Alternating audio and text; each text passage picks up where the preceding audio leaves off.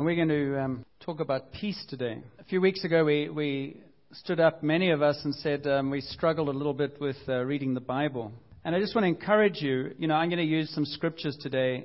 One of the ways to learn how to read the Bible, or for the Bible to come alive, is to take something like what we're going to talk about today, and I'll give you some scriptures around peace, and then read them over the week. Jot them down and read them. And that's one of the ways you can take something and it can start going deeper into you. It's like chewing on something. And so all of these are opportunities to take God's word and begin to ask that word to make it alive in us in a way that makes a difference. Because what we're really talking about here is, if Jesus is so great and Christianity is so wonderful, then why is it so hard to live? That's really the bottom line. It's a great theory.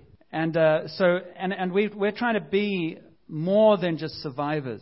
Paul didn't write, we are more than survivors. He said we're more than conquerors. We want to be more than just making it through. We want to be those who actually manifest a different way of living that will actually touch people's lives and cause them to be attracted to Jesus. So we've been looking at this passage from Ephesians, where Paul talks about putting on the armor of God. It's quite well known in Christian circles as a kind of fashion statement, put on the armor of God. I started with this a few weeks ago and spoke about, imagine Paul. Paul says in Ephesians, he says, your fight is not against flesh and blood. And in the world, if you take God out of that world, then all you're left with is flesh and blood. And so when something goes wrong, or when something is not going as I want it to go, I look at the flesh and blood element or the consequence element, and I try and change that, or I try and face that, if it's a person or a circumstance. And there's obviously, that's part of life. Christianity is supernatural. And, the sad thing is that many who profess to be Christian are terrified of the supernatural. So the very thing that actually causes freedom is the thing that's rejected, because it embraces our emotions and our minds and the whole of who we are. And so I want to encourage us, and in these thinking about putting on the armor of God, to not be afraid of the supernatural, not be afraid of the things you can't see, because they do rise up in you. You and I actually attract the supernatural. The way that we live our lives is usually we attract the negative. We're actually used to living with the negative. So we call that, whether it's depression or it's discouragement or it's negativity or it's cynicism, those have spiritual roots in them. And we can live in a place of discouragement or live in a place of being overwhelmed. And we just settle for that and say, well, that's just how I am. And if we live in a world of just flesh and blood, then we say, well, then let's medicate the flesh so that we won't feel that so much. I'm going to suggest to you, as we talk about peace, that is the peace that is totally understandable. There are two ways of finding peace. One is through God, the other is through drugs and alcohol. And in the world in which we live, people take drugs and alcohol because they want peace. And without God, that's the only place you can get it. And I'm not trying to make blanket statements, because there's all kinds of gray areas in between. And there is a place for medication. But you know what? I'm exaggerating to make the point. And you know what I'm saying? That many, many people are looking for peace. And they're settling for peace in solutions that suppress them. That doesn't really free them. Make sense? So Paul's a veteran. He's been around now as a Christian for maybe 30 years. And in the Ephesian passage, maybe we'll just turn to it quickly, because it's the basis of what I'm saying, and then I'm going to go through other passages. He basically talks about this. He's a prisoner, so he's been a prisoner for a long time. And so he spent a lot of time with Romans. Finally, be strong in the Lord. This is Ephesians 6, verse 10, for those who are going to read it in the week. Finally, be strong in the Lord and in His mighty power. Put on the full armor of God so that you can take your stand against the devil's schemes. The mindset behind this is going to church on Sundays does not defeat the enemy. Going to church on Sundays is part of becoming equipped or allowing God to speak to us so that we can actually live through the week. It's not kind of a survival course. It's just good to get together with fellow believers and to learn to get together. But this is not going to sustain you. It would be like coming here and having a meal and then saying, I'll only come and eat next Sunday. You've got to eat through the week. And that's why learning how to eat out of the Bible ourselves will continue to nourish us. Our struggle is not against flesh and blood, but against the rulers, against the authorities, against the powers of this dark world, and against the spiritual forces of evil in the heavenly realms. Therefore, put on the full armor of God, so that when the day of evil comes, you may be able to stand your ground, and after you have done everything to stand firm then, with the belt of truth buckled around your waist, with the breastplate of righteousness in place, and with your feet fitted with the readiness that comes from the gospel of peace. And in addition to that, take up the shield of faith and the helmet of salvation. Our struggle is not against flesh and blood. We've talked about this before. Everything you want, everything that actually will bring you life, is rooted in the Spirit. To say this again and again, love, joy, peace, patience, kindness, security are all intangibles that you cannot access. Or there are two lanes, as Lefty might say to us, two lanes. The one lane is try to get that in your own strength with material stuff. And the other lane is what God says, I'll give it to you free. There are two ways of living, trying to live towards having more peace, more victory, more power, more whatever, or living from a place where all the victory is given to you, all the peace is given to you. It is totally counterintuitive. And that's why most of us get Christian and we stay in this lane. How can I earn it? How can I keep it? And we keep on depending on ourselves, and it gets very discouraging. And so we can get very disillusioned and then give up. But from God, He says, I've already given you the victory. My Son went to the cross and won that victory for you on the cross. In other words, I've taken your sin upon myself. This is a mystery. But you can feel it. You can feel it in things like, what do you do when you do wrong and you've got unforgiveness and anger in your heart? How does that impact you? It's a spiritual issue. Guilt is a spiritual issue. Your conscience is spiritual. Your conscience is the way God speaks. The further away you are from God, the duller your conscience. The closer you are to God, your conscience begins to work. Your conscience in Jesus does not condemn you, it convicts you. Your conscience away from Jesus causes you shame and condemnation. Everything that is a spiritual gift from God, you and I are already using. We just use it. It gets hijacked. It's like your cell phone. Somebody picks it up and uses it for evil. Everything in you is given to you by God so that you would know Him better. But when it's hijacked, it keeps you away from Him. So we have to reclaim these things. We have to rediscover them. Paul says we're not fighting against humans, really. And he's sitting chained to a Roman soldier. And we'll read some other passages where his circumstances are awful. And yet he says, I've learned to be content. I'm free. Nothing can separate me from the love of God. And he demonstrates a freedom within that is totally dismissive almost of his surroundings. And how would you like that?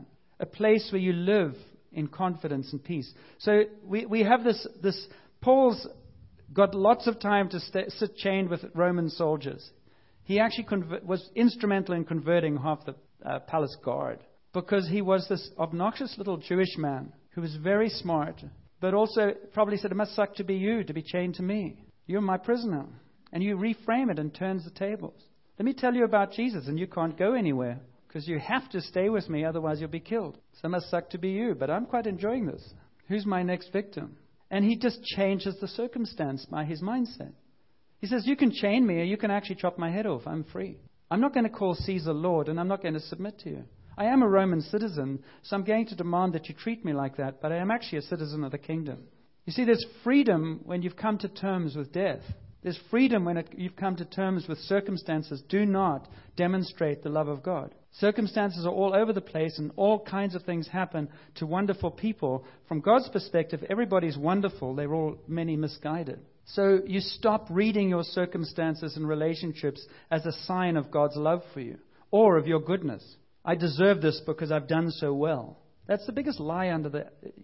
your circumstances, if they're really good, are not because you've earned them necessarily. It's because you're blessed, because you've all kinds of things. You've participated, but it's not proportional. Do we understand that? If you're doing well right now, that's wonderful. Bless you. It's not because you deserve it. Because if we unraveled your life, you might find, well, you're not doing badly, but with what you've been given, you should have done a whole lot more. And if you're doing really badly, it's not because everything in your life you don't deserve anything good. It's not because you have caused all of these things either. There's been a lot of unfortunate things around your life as well. Don't equate what is going on around you entirely about you and how worthy or unworthy you are. You live in a broken world, in an unfair world, and a world that does not give rewards fairly or justly, and does also not give brokenness fairly or justly. And God comes into the midst of that and says, I love you all equally. And whether you're rich or poor, you need to come to me to find life. And so Paul sits there with his Roman soldier, and he starts off, and I spent 2 weeks talking this. The first thing we talked about was put on the belt of truth. And the belt of truth we talked about was Jesus is truth. And we live in a world of relativity. We live in a world where it says that you do whatever you want to do. And I've said before, I would stand up and say, I would totally, if I was president of Canada, or Prime Minister of Canada, I would be fine as a Christian, totally sold out to Jesus, to say, absolutely, you can have a gay parade, a pride parade. You can have a barbecue in the park.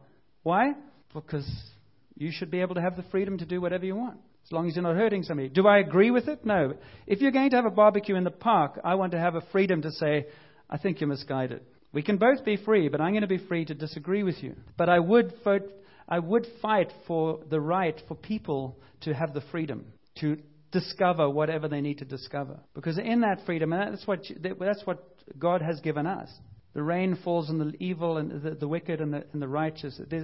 He's allowed this freedom in the world right now. Doesn't mean everything's good. And so Paul says, put on the belt of truth. And what is the belt of truth? The belt of truth is really a relationship with Jesus. Because Jesus says, I am the way, the truth, and the life. The truth is not just go to college and learn how to read the Bible and then tell everybody else what God says. That's why I'm not going to speak over the gay parade. You should not do this because it's not Christian. Well, they're not Christian, so why would they do it? You can't impose Christianity on people who haven't met Jesus. So you begin to say, well, if Jesus is so cool, why don't I manifest him in a way that causes others to be thirsty? So the belt of truth is about saying if Jesus is Lord and he is so good, then he is very kind, he's very good, he's very powerful, he's very supernatural, he's very forgiving. He mixes with the range of people from the prostitute to the president. And they might be the same sometimes, I don't know. But I just thought I'd wake you up with that. He mixes everywhere. He doesn't judge. He comes to reveal the love of the Father, who is totally unexpected, because most people don't see the love of the Father. They see a vindictive God or an angry God or a God who judges or a God who hates, and fill in the blank of whatever your pet thing is. Highly relational. The belt of truth. I'm not going to give the whole sermon again. It's just a relationship with Jesus. And then he says, put on the breastplate of righteousness. And we talked about that as identity. The breastplate of righteousness is guard your heart, guard your vital organs with your identity that Jesus gives you. You are a much-loved son and daughter of the King of Kings. We live in a victimized world. We live in a world of self-blame and others' blame. We live in a world where there's a crisis of confidence in self-esteem. There's a crisis of confidence in being authentic. There's a crisis of confidence in accepting who I am. I'm a work in progress. Instead of image, it's okay to be a work in progress. The good, the bad, and the ugly is in all of us. And so the breastplate of righteousness, you see, what Paul is beginning to say is if you want to see victory in the Christian life, if you want to see victory in your own life, start paying attention to the things that are slightly different, are behind the things you're battling with. And because he's learned how to do this, because Paul was a very, very opinionated intellectual who, when he met Jesus on the Damascus Road, scratched his head for 3 days and said, what was that? Logically, I didn't get here. Spiritually, God revealed himself to me, and he blew away all my paradigms. He blew away my worldview. He blew away my self-confidence. He blew away all the degrees I had. And I ended up in the dust on a road and said, have I ever gone down the wrong trail? And God has every right, because of how I've behaved, and I've killed some of the Christians. He has every right to kill me. God says, Paul, I know your heart. I know that you're sincerely wrong. And I've come to reveal myself to you because I'm actually a God who can take you right now and use you to write out and interpret me to the world in the Bible, which he didn't even know was going to happen, so that the rest of humanity can have access to what I am like. And who is better to write down who I am than an intellectual who's had his heart touched and broken and redeemed? That's why Paul says, I count everything as a loss.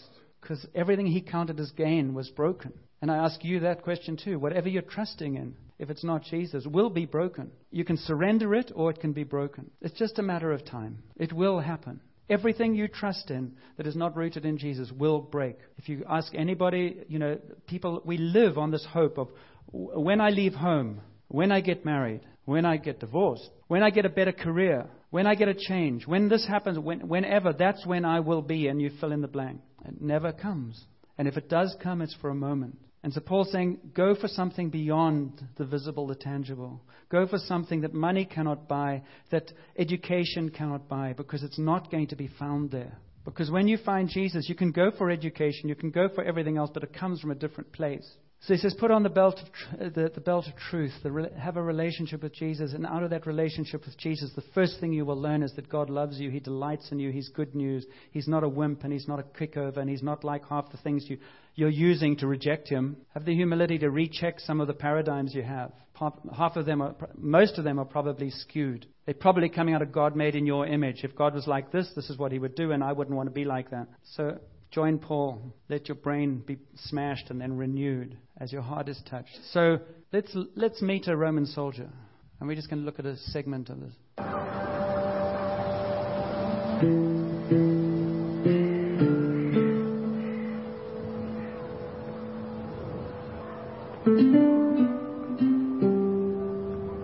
This is Placidus, a Roman legionary soldier. Placidus has signed up for 25 years of military service, at the end of which he will have seen much of what we call Europe today.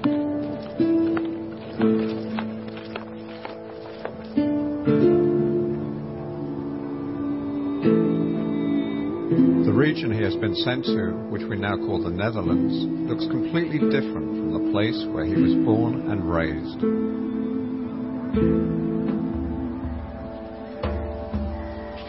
The basic dress of this legionary is the same as that of almost every Roman, a tunic and sandals. A tunic is a long woolen shirt, girded around the middle with a leather belt or strap. For underwear, he may use a loincloth and a linen tunic. His military sandals, called caligae, have been cut from a single piece of leather. The thick sole has hobnails. This prevents the sandals from wearing down, and it gives him a firm grip on slippery soil. In addition, he wears a scarf to protect his neck and shoulders from the sharp edges of his armour. During the cold winter months, Placidus may wear several long-sleeved tunics, trousers and woolen socks. A warm woolen cloak will protect him against the wind and rain. Being a legionary soldier, Placidus is of course well armed, but his body is also very well protected by a helmet, armour and a shield. His body armour, or lorica, is made of iron plates riveted to heavy leather straps on the inside of the harness, so they won't break easily during a fight. A lorica consists of 4 parts. The 2 shoulder pieces and 2 body pieces can be taken apart for easy maintenance and transportation. When the armour is assembled, Placidus can put it on like a jacket. The lorica is fastened with leather straps that run through the hooks at the front and back. It weighs almost 10 kilos, but because the different parts move along with the body movement and the weight is spread evenly over the upper body, he can wear it in relative comfort all day long. This type of segmented armour offers very good protection against both slashing and stabbing weapons. The military belt, which is called a cingulum, ensures the weapons remain firmly in place. The belt is made of leather and has metal plates both for decoration and reinforcement. We'll look at that again in a few weeks. But the armor, Paul doesn't look at the Roman soldier, and he's very familiar with this armor. And he's really saying, if you're going to be a soldier, if you're going to actually make a difference, you need to know your weapons. You need to know your identity. You can't imagine a soldier going around saying, I hope I'm chosen by I hope I'm part of this. It doesn't go, does it? You believe the person wearing the armor has some confidence in who they are. I'm a Roman soldier. We've talked about that with RCMP officers. You see them in their civic clothes, and they're just like other people. When they put on their uniform, they have an authority. And Paul is saying, when you put on the belt of truth and you put on the breastplate of righteousness, you have an authority. You have an identity. You are a child of the living God. And I want to encourage you to know that. I want to encourage you to understand that. If you've said yes to Jesus, everything has changed. You're no longer lost. You're no longer without identity. You now belong to God the Father. You are His redeemed son and daughter. So start living from that place. See, we keep on trying to live from, well, I made that comment, but now I've got to earn it again. I mean, when you have a baby, does the baby have to earn your affection? Does it have to earn? The birth is messy, like the cross was, because you're born through the cross. It's messy, and there's pain there. But once you're born, then you're cherished and you're nurtured. And God the Father wants to say to His children, which is you and me, I want to cherish you and nurture you, not baby you. There will be a season of that, but doesn't go on forever. And then I want to grow you up and equip you to live in this world, confident of who you are and who you were meant to be. And so then you see those. He says, put on the footwear for peace. And if we were speaking in contemporary language, and I'd chosen a video out of the armies, they would be solid boots, military-style boots. Why? Because those boots are made for walking. And those boots are made for enduring. And those boots are made because everybody knows that an army runs not only on stomach, but on its feet. If you go hiking, you always hear that. Take care of your feet. And Paul didn't turn around and say, well, I'll go from top to bottom because I'll do this logically, the helmet, and then we go to this. He doesn't go from the feet up or the head down. He looks and he starts saying, I wonder if he'd even heard of from the New Testament. He might have, where Jesus said, if your peace does not rest on that village, then shake your sandals off, saying the dust off your sandals. I wonder if that's a good analogy for peace. See, what we do is we chase after these things. I'm looking for love. I'm looking for peace. And you go, how are you going to get it? You can try getting it through controlling your circumstances, which means I'm just a people pleaser. I'm a peacemaker, which means I avoid conflict, which means I'm half dead, which means I don't actually engage in half the things around me because I'm scared of what might happen. It's a sad way to live because our identity is lost. Our confidence is lost. So we tiptoe around or we hide. Or we look for peace, as I said earlier, by, I can't stand this anxiety anymore. I need medication. I better go to the doctor. And he gives you some more and more medication. So I've been on anxiety medication for years, you say. I'm not judging anybody here. Please don't go down that road. I'm merely saying, but what if? What if some medication is a manhole cover over things that only God can heal and only God can give? So we now live in the most medicated culture of history. Because all you can do if you can't release the spirit internally is you have to tame the body medically. And I'm not saying I just think there's gross over-medication, and I think you probably would agree. And I'm not saying the journey is easy either. When I went through depression, I took antidepressants for 3 or 4 months, and it was very helpful at the time. So don't hear me wrong. But Paul says put on the, what does he call them? I've lost my place. Put on the shoes. He doesn't say this. I'll tell you what he doesn't say. He doesn't say put on the flip-flops of peace. Put on the slippers of peace. And the slippers of peace means you rest in Jesus and hide from the world. He doesn't say avoid everything peace. He's using a military term because he says you need to learn how to stand on that peace. You see, the peace is a byproduct of truth and righteousness. If you want peace, I heard this the other day and it just spoke right into this. He said you can't have the peace of God until you have peace with God. Many people want to pick God's pocket for the things they like without sorting out the relationship with Him. You can't have the peace of God unless you have peace with God. You make peace with God through His Son Jesus. And through His Son Jesus, He releases the kingdom to you, which is the supernatural, which is, here comes peace beyond understanding. Here comes love that you don't deserve. Here comes forgiveness that you never dreamt was possible. Here comes hope. Watch out, there's a deluge coming your way. There's a lot of good things. The biggest issue in Christian churches and in Christianity is helping people believe and receive the things that are already given. So let me give you some phrases and then we'll wind this up. He says, stand firm with peace. It's conviction, it's strength. Why do you need it? Because you're going to be on all kinds of ground that's going to be uncomfortable. You're going to be on all kinds of ground you would not be in peace if you didn't have shoes on, if you didn't have boots on. You'd either be frozen, you'd be too hot, too cold, too spiky, too pebbly, too something. And God says you need boots, you need to put on the armor, and you need to put on so that you can stand firm. And He also says stand firm with readiness. Whenever I read this, I was a beautiful treble soloist, choir boy, when I was 9-10 years old, believe it or not. And I won competitions for singing. And one memory actually I have of my mother is that somebody said, would John come and sing at a church?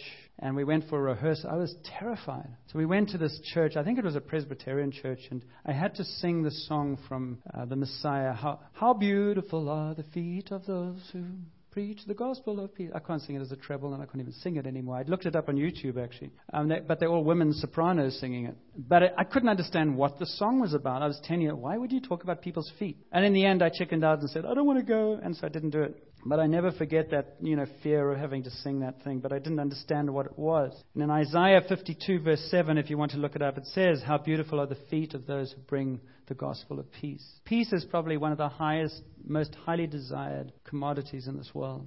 Peace I leave with you. And when God came into the world, when He announced the coming of Jesus, what did He say? Peace on earth, goodwill toward men. So why don't we have peace? Why don't we demonstrate peace a confidence that comes from God is faithful. That's what we're on the journey to learn about. How to be remarkably peaceful in the most remarkably unpeaceful circumstances or in the most unresolved things. And usually when I'm speaking, and like this week, my battle has been how to find peace, because I've had a frustrating week. And I go, oh, well, I'm glad I'm talking about it because I need to. But you sometimes have to contend for it. And it's not because I'm doubting my identity, and it's not because I'm doubting the truth. It's just the circumstances have risen up in me something that's not peace. So I have to contend for it and remind myself of who I am and that God is faithful. And it's just a lifelong journey, isn't it? But I don't have to start at square one. I already know who I am, and I already know who Jesus is. So I start with those weapons and that armor already in place.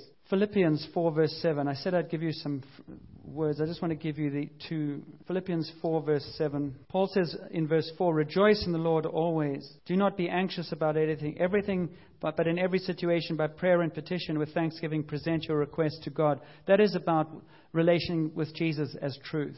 Share your heart with Him. Don't whine forever. And the peace of God, which transcends all understanding, will guard your hearts and your minds in Christ Jesus. What will God do? He will begin to say, calm down. I have you. I have you. I love you. I'm with you. I'm not talking about sentimentality. I'm talking about something far more courageous than that. You pour your heart out, and then you actually receive. And He says, peace I give to you. And once you've poured your heart out, then you start receiving and say, thank you for your peace. Thank you that you're with me. Thank you that I'm your much-loved son. Thank you that you hold my life in your hand. Thank you that you know my future. Thank you that you know my past. Thank you that I have an identity as your favorite son. Thank you that I can live from that place. I'm not earning anything. And that's why you need to read these scriptures until you know them, or you know the essence of them. And you start speaking to yourself like that, and you start standing in that, and your peace comes. And you go, it doesn't even make sense. I'm feeling peace. He said, yes, it does, because you've given the circumstance over to God. You're trusting Him, and now you're experiencing the supernatural peace that passes understanding. Because I don't know if you've learned this yet, but worry doesn't change a whole lot. Do you know that? I mean, how much some of us go around saying, well, you don't obviously understand the situation because you don't look worried. Like worry is a hallmark of caring. It's not. It's just stupid. But we all do it. But what happens if you don't have to wait for it? I love Graham Cook's teaching, which he says, why would you put off until tomorrow what you can have today? Well, when this is over, then I'll be able to relax. Well, why don't you relax today? When this is over, then we can have joy. Why don't you have joy today? And believe me, I'm talking to myself. But it comes sooner than it used to. Why don't you have peace today if it's a gift given? Because God is saying you can have it. If you want to read something else, you can read Psalm 27, 1-3. I really am encouraging you to read these things and chew on them and receive them. In Romans 8, as we read, it's, you are more than conquerors. Okay, we'll end here. Here's a quote. Practice your peace every day. Soldiers practice with their weapons until they become instinctive, until they are intuitive and instinctive power takes hold. Practice with your weapons. I believe peace is a weapon. Rest is a weapon. Practice it until it's instinctive and intuitive, until you walk in it, until you know how to take a step back into the presence of God, until you know how to take a step back into the presence of God, into the peace of God, and into the rest of God. The enemy is the prince of the power of the air. He lives in the atmosphere. We often find ourselves in the midst of an environment of negativity and defeat. The truth, however, is that we have a choice to partner with that negativity or with the Holy Spirit. In Christ, we are more than conquerors and have the ability to bring the atmosphere of heaven to our circumstances. We can replace anxiety with peace and defeat with victory. But you can't do it without Jesus. You can't do it with quoting the Scriptures. You can't do it any other way. It's not the power of positive thinking. It's walking with one who is peace. So in fact, all these things are byproducts of company with Jesus. But the bottom line is living in a place of peace is saying, I'm ready for something. It's actually a stance of, let's go for it. Because you can be very effective out of peace. You can be very powerful out of peace. You can take ground out of peace. So let's stand and ask God to embed that in our hearts. I want to pray for three things. For some here, it's just for peace, the peace of God. Because God is speaking peace and releasing peace into you and over you right now. So, Father, I just welcome you here. And I just pray against all distraction right now. Say something about this armor. This armor covers you from head to foot. That's because the attacks come from head to foot. And many of us, we just live in our heads. And you're taken out all the time because just wearing a helmet doesn't protect you. You've got to have the full armor. Some of us have our favorite fashion design pieces of Christian armor. but they're not effective because they're not complete. Today we're standing on peace. So what is stealing your peace right now? What is it that rises up in you that causes you to say, I wish these words were true, but if he knew what I was doing or thinking or enduring, this sounds like a teasing word. I just speak death to those lies, first of all, and say the best way you can find peace is not to try and earn it in your own strength. It is to give it to God. So one of the ways of accessing peace, if your circumstances or relationships are struggling, is to give them to Jesus. Go to the cross, ask him to forgive you where you've taken over. Ask him to forgive you where you basically don't trust him 1 inch. So you take responsibility for everything yourself. And just say, I'm sorry. I've taken control of my life. I've taken control of my circumstances. I'm sorry that I'm blaming everyone and holding them responsible for my lack of peace. Forgive me, Jesus. And thank you that you've taken it on yourself. Give him anything that's getting in the way. And he's just reaching out. He's not angry with us. He's just saying, I can't give you something if your hands are full of something else. So, Father, we give you the things that we're aware of that cause us to hold on to anxiety and anger and discomfort and all the other negative things. Thank you. There's no condemnation, just an invitation. The Bible talks about us giving us we give him our rags and he gives us his riches. That's what grace is. Jesus took on the cross everything we deserve so that we can receive from the cross everything he deserves. It's called inheritance, blessing, goodness. So as you've given him everything, then just receive his peace, which comes as love, as identity. You are my son, you are my daughter. Say those words in your heart. Put them on your lips. Thank you, Jesus, that I'm your daughter, I'm your son. Thank you that you love me. Thank you that you delight in me. I mean, lots of children find peace in the arms of their fathers. For some of us, we've never been in the arms of our Father. So, Father, I pray for healing there. That we'll learn to trust you because we couldn't trust our parents. And Jesus just wants to heal that right now. There's some of you who are struggling with that. And he goes, I know you struggle to trust because you've been let down so much. But I'm not like that. I'm making all things new. And so good prayer sometimes is just saying, help me to learn how to trust. You don't have to feel it. Don't worry about that. One of the weapons Satan uses is to get you to focus on your feelings all the time. And if your feelings don't change as we're praying, then God's not working. That's a lie. We're giving our wills to him and saying, Lord, here I am.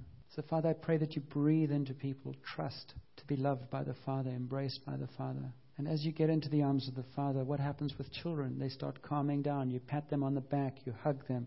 You whisper into their ear, I love you. You're all right. You're safe with Daddy right now. It's exactly the same with God. He embraces you right now and he says, I love you. You're safe. Now, what is that you were worried about? Don't worry. We'll take care of it together. It sounds childish. It's not. It's the power of God. So receive the peace of the Father. Because when you live in peace, you're going to have strength to do things that you didn't have before because you were consumed with the negative. So you're going to have free time, more time, because anxiety and despair takes up a lot of time and saps you of your energy. Because you're not just going to get peace, of course. You're going to get hope and joy and love and kindness. And so as we just come into, we're going to break bread together. Just stay with us. Let God's Spirit continue to release his peace into you. He might not even mention peace to you. It might just be your relationship with Jesus. It might be your identity, your confidence. It might be other things. But spend most of this time as we break bread together thanking him for what he's releasing in you. Thank him for what he's doing. Thank you, Jesus, that peace is coming into my heart right now. Thank you that faith is rising. Thank you that I have hope. Thank you that I'm special.